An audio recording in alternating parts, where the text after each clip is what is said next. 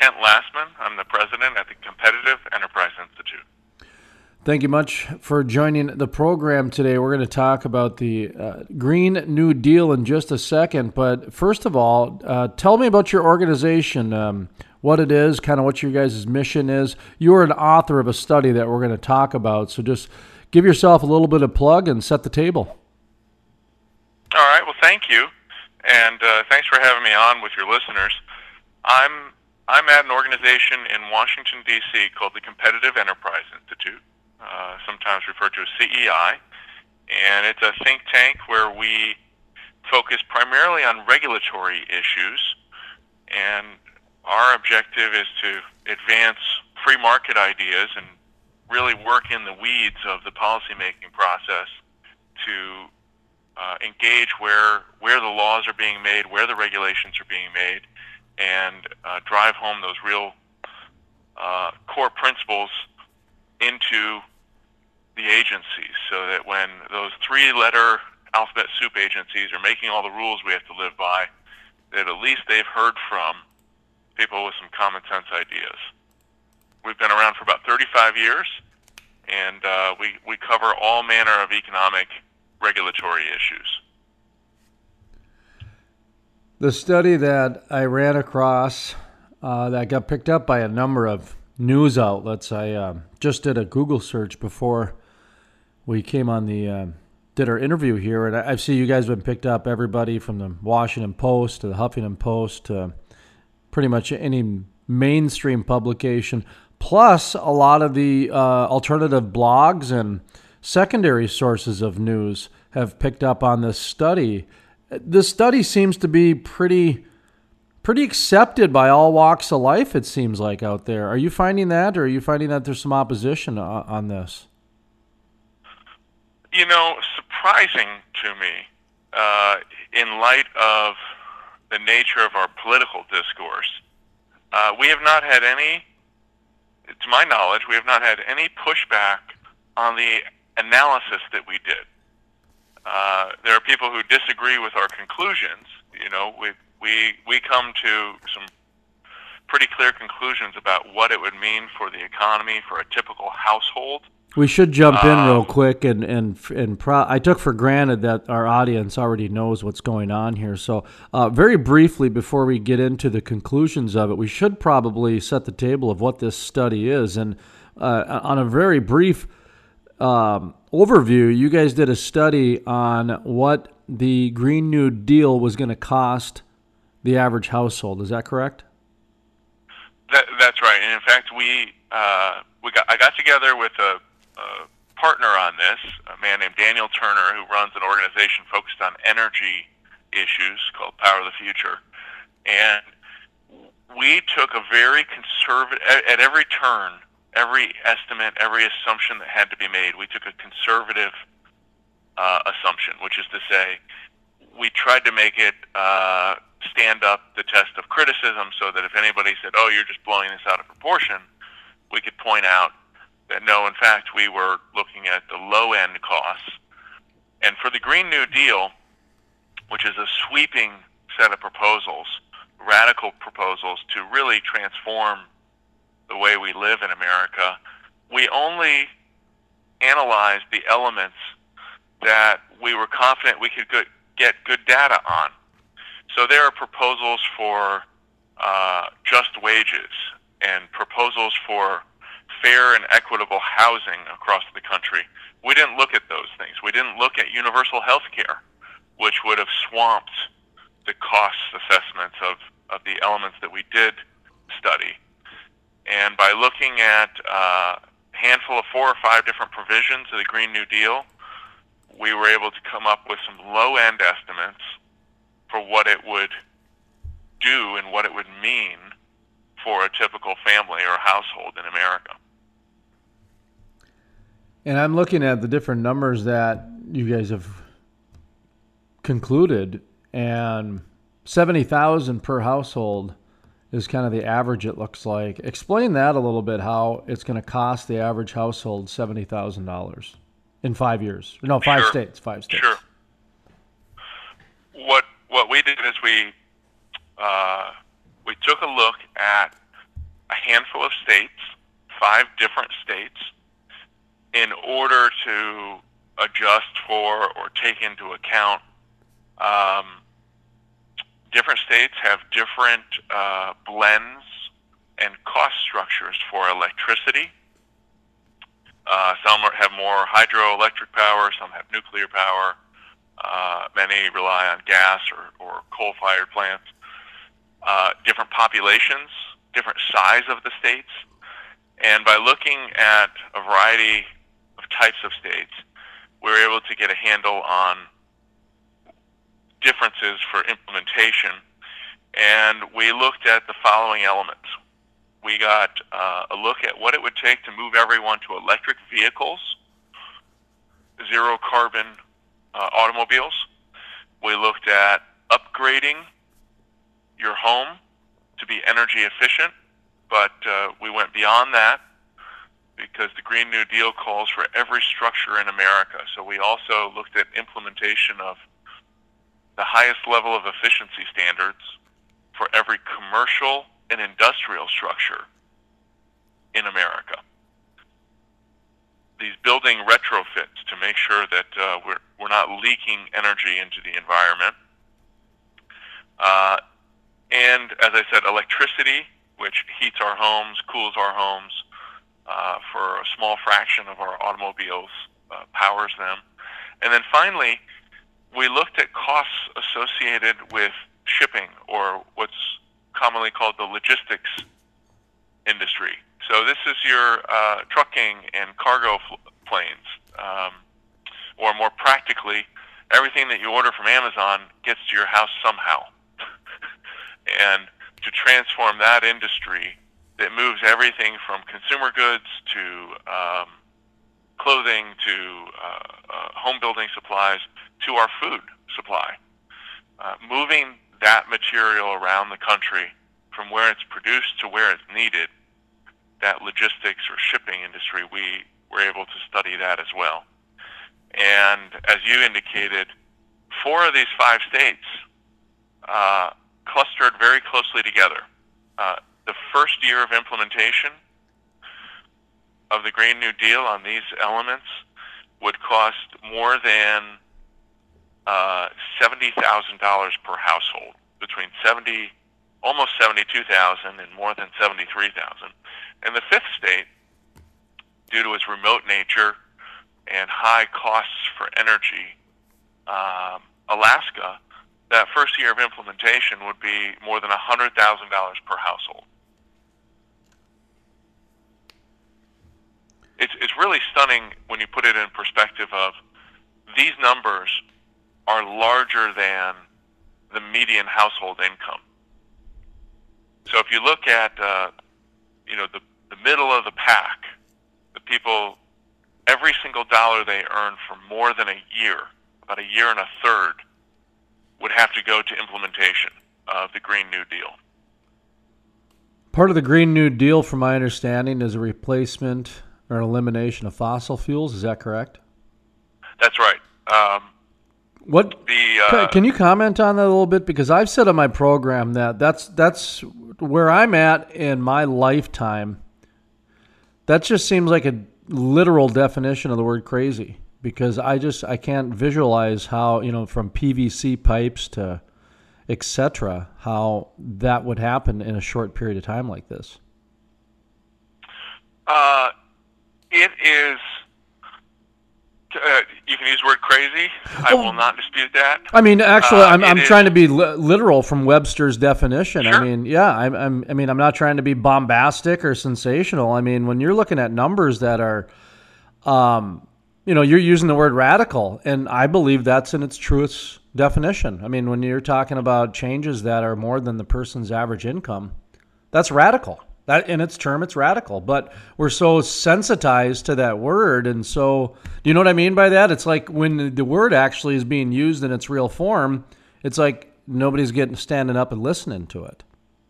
I'll give you another word that is often, we use it in common language, but the roots of it here really apply.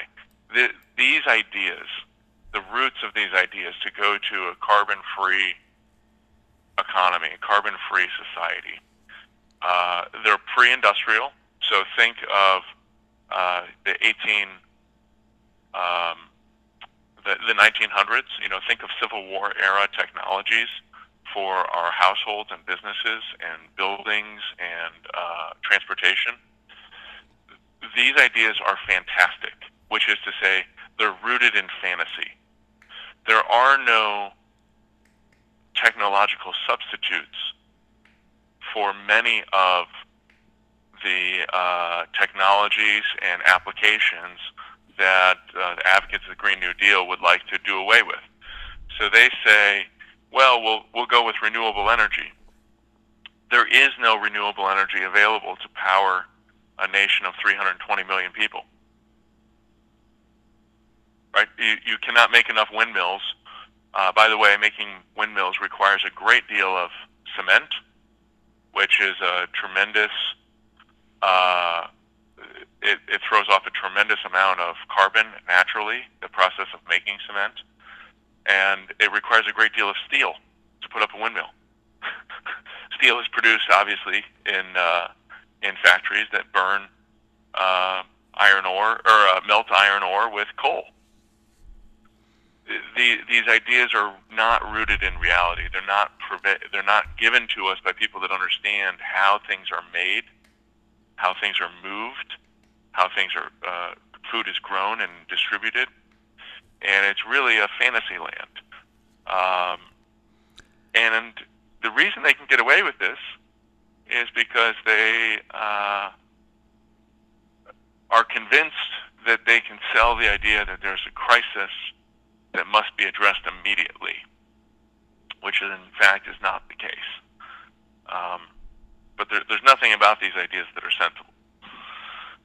I mean, it seems like the argument of emotion over fact.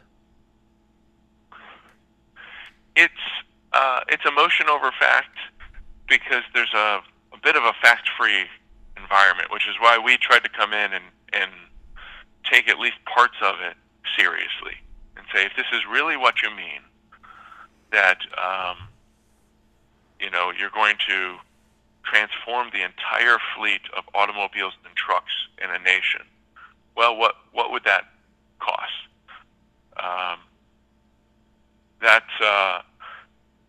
It's a pretty big undertaking, but it's not something that can't be studied. So we tried to take it seriously to give people real facts that they can get their arms around. In your study that takes a look at the Green New Deal and how it's going to cost the average household more than $70,000 in the first year, according to the 5 states that they looked at. Decent states: Alaska, Florida, New Hampshire, New Mexico, Pennsylvania. New Mexico's in there. Alaska's an oil and gas state with some logistical challenges, I would say, without airline or ships getting there. That's right. We'd be going back to sled dogs only. Oh, totally. I mean, to go from Washington up to Alaska, that's like a couple days drive. A lot of people tell me. I've never done it, but I know people say it's a lot more than you think, a lot further. Talk to me a little bit about, I guess, the revamping or the remodeling of America, because like I mentioned earlier, the PVC pipes, just that alone seems like a couple generations. But when you start talking about some of the transmitters, in Minnesota, I remember there was a bridge collapse within the last 10 years, and that kind of shone some light on, the infrastructure in the United States and how a number of these bridges that needed to be fixed that were coming up on their 20, 30-year shelf life, or whatever the engineering shelf life is for a bridge. I read an article about transmitters, that the transmitters across the United States are already like 70% of them are, handling a lot of energy coming through there. And now you got to look at replacing those and that sort of. Did your study get into that? I know you mentioned the overview of how much that might cost, but talk to me a little bit about the remodeling of America that would be needed here. Well, we utilize for the electric grid, for updates to the electric grid and distribution of power to basically to our homes and our businesses. We utilize some very good work done by an economist at the American Enterprise Institute named Ben Zeiker. And what he did is he looked at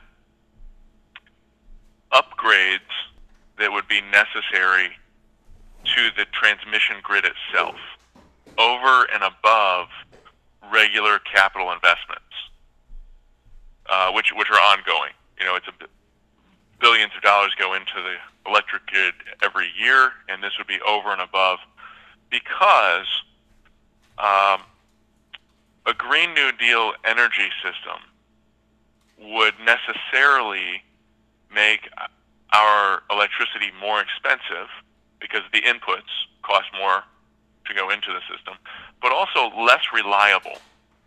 And that is because as a feat of engineering, it is tremendously difficult to store electricity. And electricity is just another form of energy, and the best way we know of for storing energy, Mother Nature has discovered, and that's in the form of highly compressed atoms. You know, so carbon-based fuels are formerly organic material that have been compressed over time. And when you move to batteries as the backup for intermittent power supply like wind or solar, the sun doesn't always shine and the wind is not always blowing. Batteries are not a technology that we have at able to deploy at scale. And that's what I mean by fantasy. They're relying on technologies that haven't been invented, and people have no idea how to do it. And it would really, as I said, reduce the amount of energy that our economy uses, make that energy less reliable and more expensive. I've brought that up in my program in the past here, that it seems to me like kind of the untold story in this Green New Deal is how they're rolling the dice that they're going to defy the law of physics and create this new technology, much like Moore's law did, Moore's theory, the guy from Intel. Mm-hmm. How the speed of the processor and the size of the processor, double the speed, half the size of the processor every 18 months. It's almost like they're expecting something like that to happen, and that's what I'm kind of hearing a little bit, that the people that are behind this Green New Deal there's a lot of put everything on red and let's spin the dice and roll the dice and see what happens. Yeah, there is a tremendous amount of confidence, pride that goes into that. You know, Gordon Moore, as you rightly point out, the difference here is Gordon Moore observed a phenomena. He was an engineer, and he noticed that as memory and processing power was improving, that it followed a certain curve. You could graph it out and say, well, in the last 18 months, processing power has doubled, and the 18 months before that, it doubled again. And he was observing something that was happening. He wasn't forcing it to happen. He wasn't demanding innovation shall do the following, which is the sort of hubris that we're seeing from these Green New Deal advocates. And they're saying, well, people will just have to get along. All of the cargo will move not by diesel, certainly not by diesel ships or trucks, but it'll just have to move with electric trucks. Well, we don't have electric trucks on the road today. The closest thing we have to it is a concept model from Tesla that is not It's not commercially available. But none of the other manufacturers of um, trucking equipment are anywhere near that. So they want to take the rolling stock, the capital investment of every truck and trailer that's on the road today, and set it aside, put it out to pasture, because there's no market for it. You can't resell it if those things become illegal.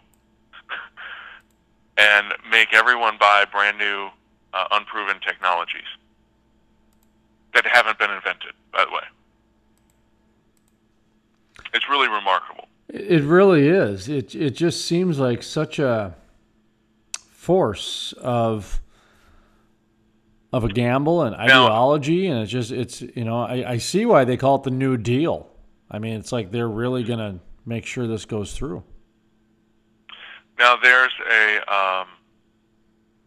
the common criticism is, well, you just don't care about the environment. You don't care about our planet, and really nothing can be further from the truth.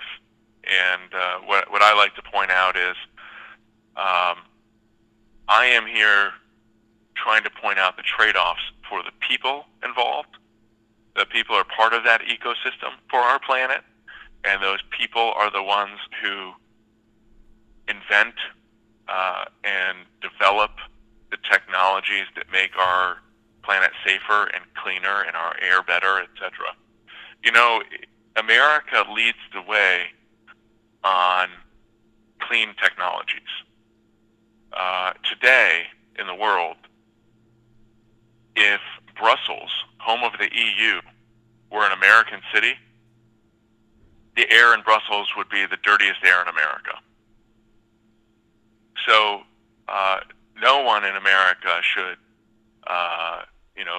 avert their eyes or look away when they're challenged as not caring about the environment. We do more here than anywhere on the planet, and we continue to lead.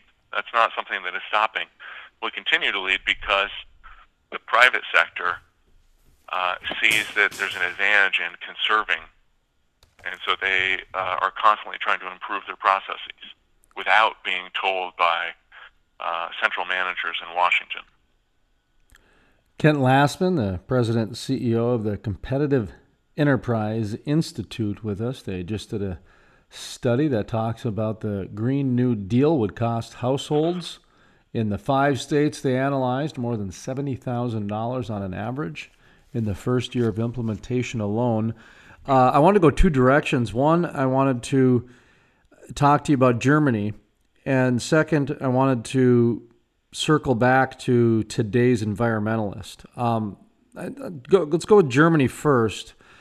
Have you followed Germany at all? Because from my recollection, they've tried to do this, where they've tried to go completely renewable. They're the poster child from people I talk to that they, that's the example they give me. Well, then about a month and a half ago, I read that they had to fire up the coal plants again, and this is after 4 years of basically quadrupling people's energy bills. Am I off base? Have you followed the Germany story over there? What's going on?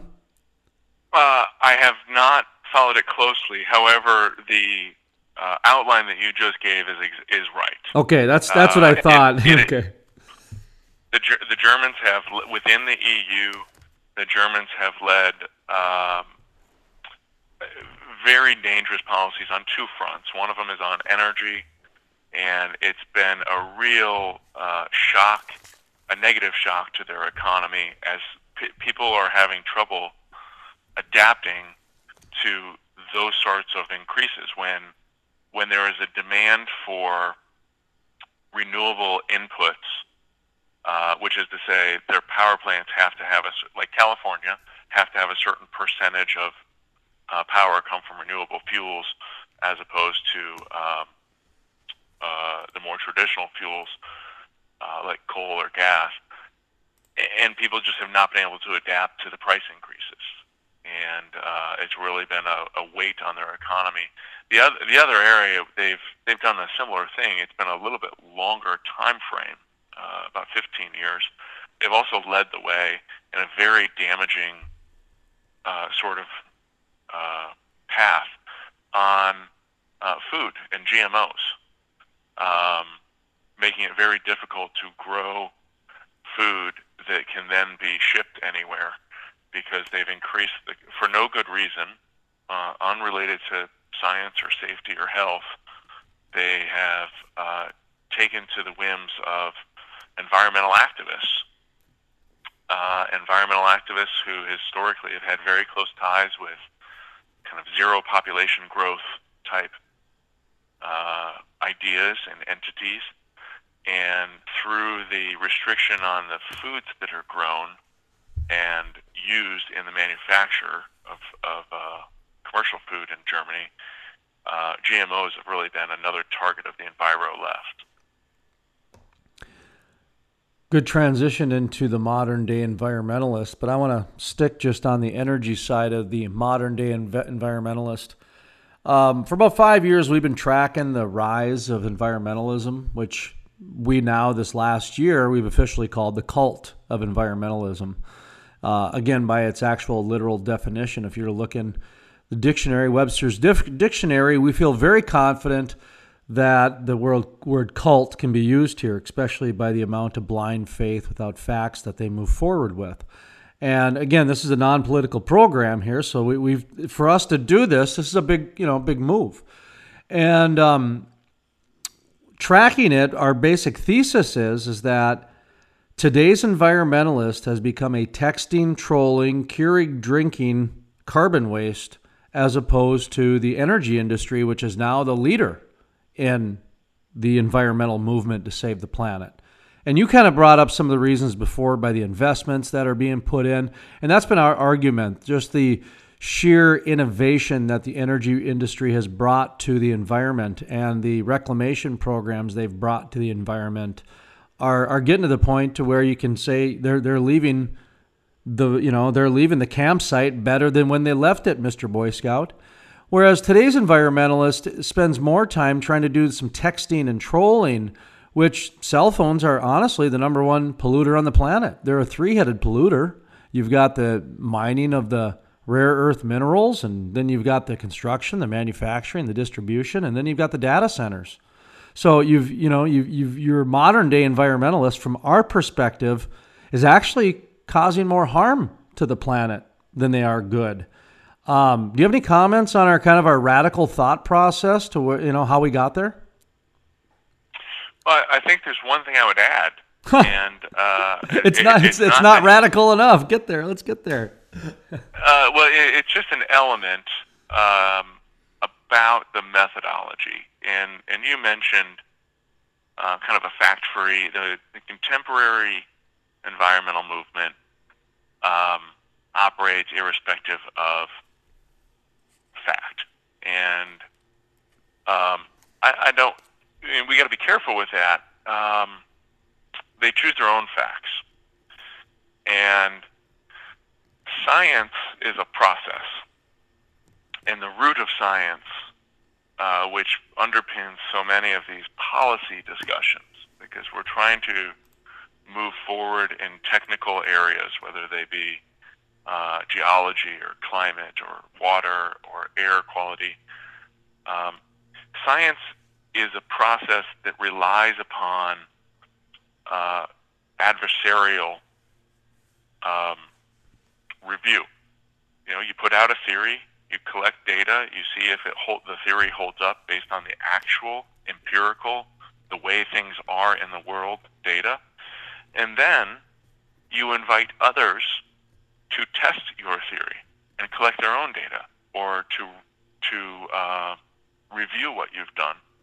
The current climate for scientific analysis in so many of these environmental policies is that discussion is off the table. You may only use our agreed upon conventional wisdom. The Earth is ending in 12 years. Everything is getting hotter at record rates. There has never been cooling. There's only heating. Well, there's only cooling. There's never been heating. It's a little bit like George Orwell. We've always been at war with the one country, not the other, until it changes. And there is a micro industry now, as you've put your finger on, of people who are making a living off of propagating these beliefs, not by advancing knowledge, not by educating people, not by developing new or innovative or clever ways of solving a problem, but just by propagating a belief set that shall not be challenged. And that feature of the debate is very important. It's also very scary, because it has infiltrated elite academic institutions. It's infiltrated elite media institutions. It is pervasive. There's something very powerful on our side, however, and that is much of it is a fiction, and things that aren't true don't hold up over time. So being skeptical of these things and actually relying on the scientific process is always going to work in our favor. Kent Lassman, the CEO of the Competitive Enterprise Institute, with us talking about the new study about the Green New Deal, how much it's going to cost the average household. Kind of in conclusion here, what do you want people to take away from this study? What's the, kind of the bullet points or the walk away statements that you want people to remember? Well, if there's one thing that I'd have people remember and discuss with their neighbors, is it is clear to me from looking at the actual evidence and doing the analysis of this proposal that the people that are advocating, the people that promote the Green New Deal, are not putting out serious proposals and perhaps are not even serious about the environment. These are not the words and ideas of people that are trying to move us forward.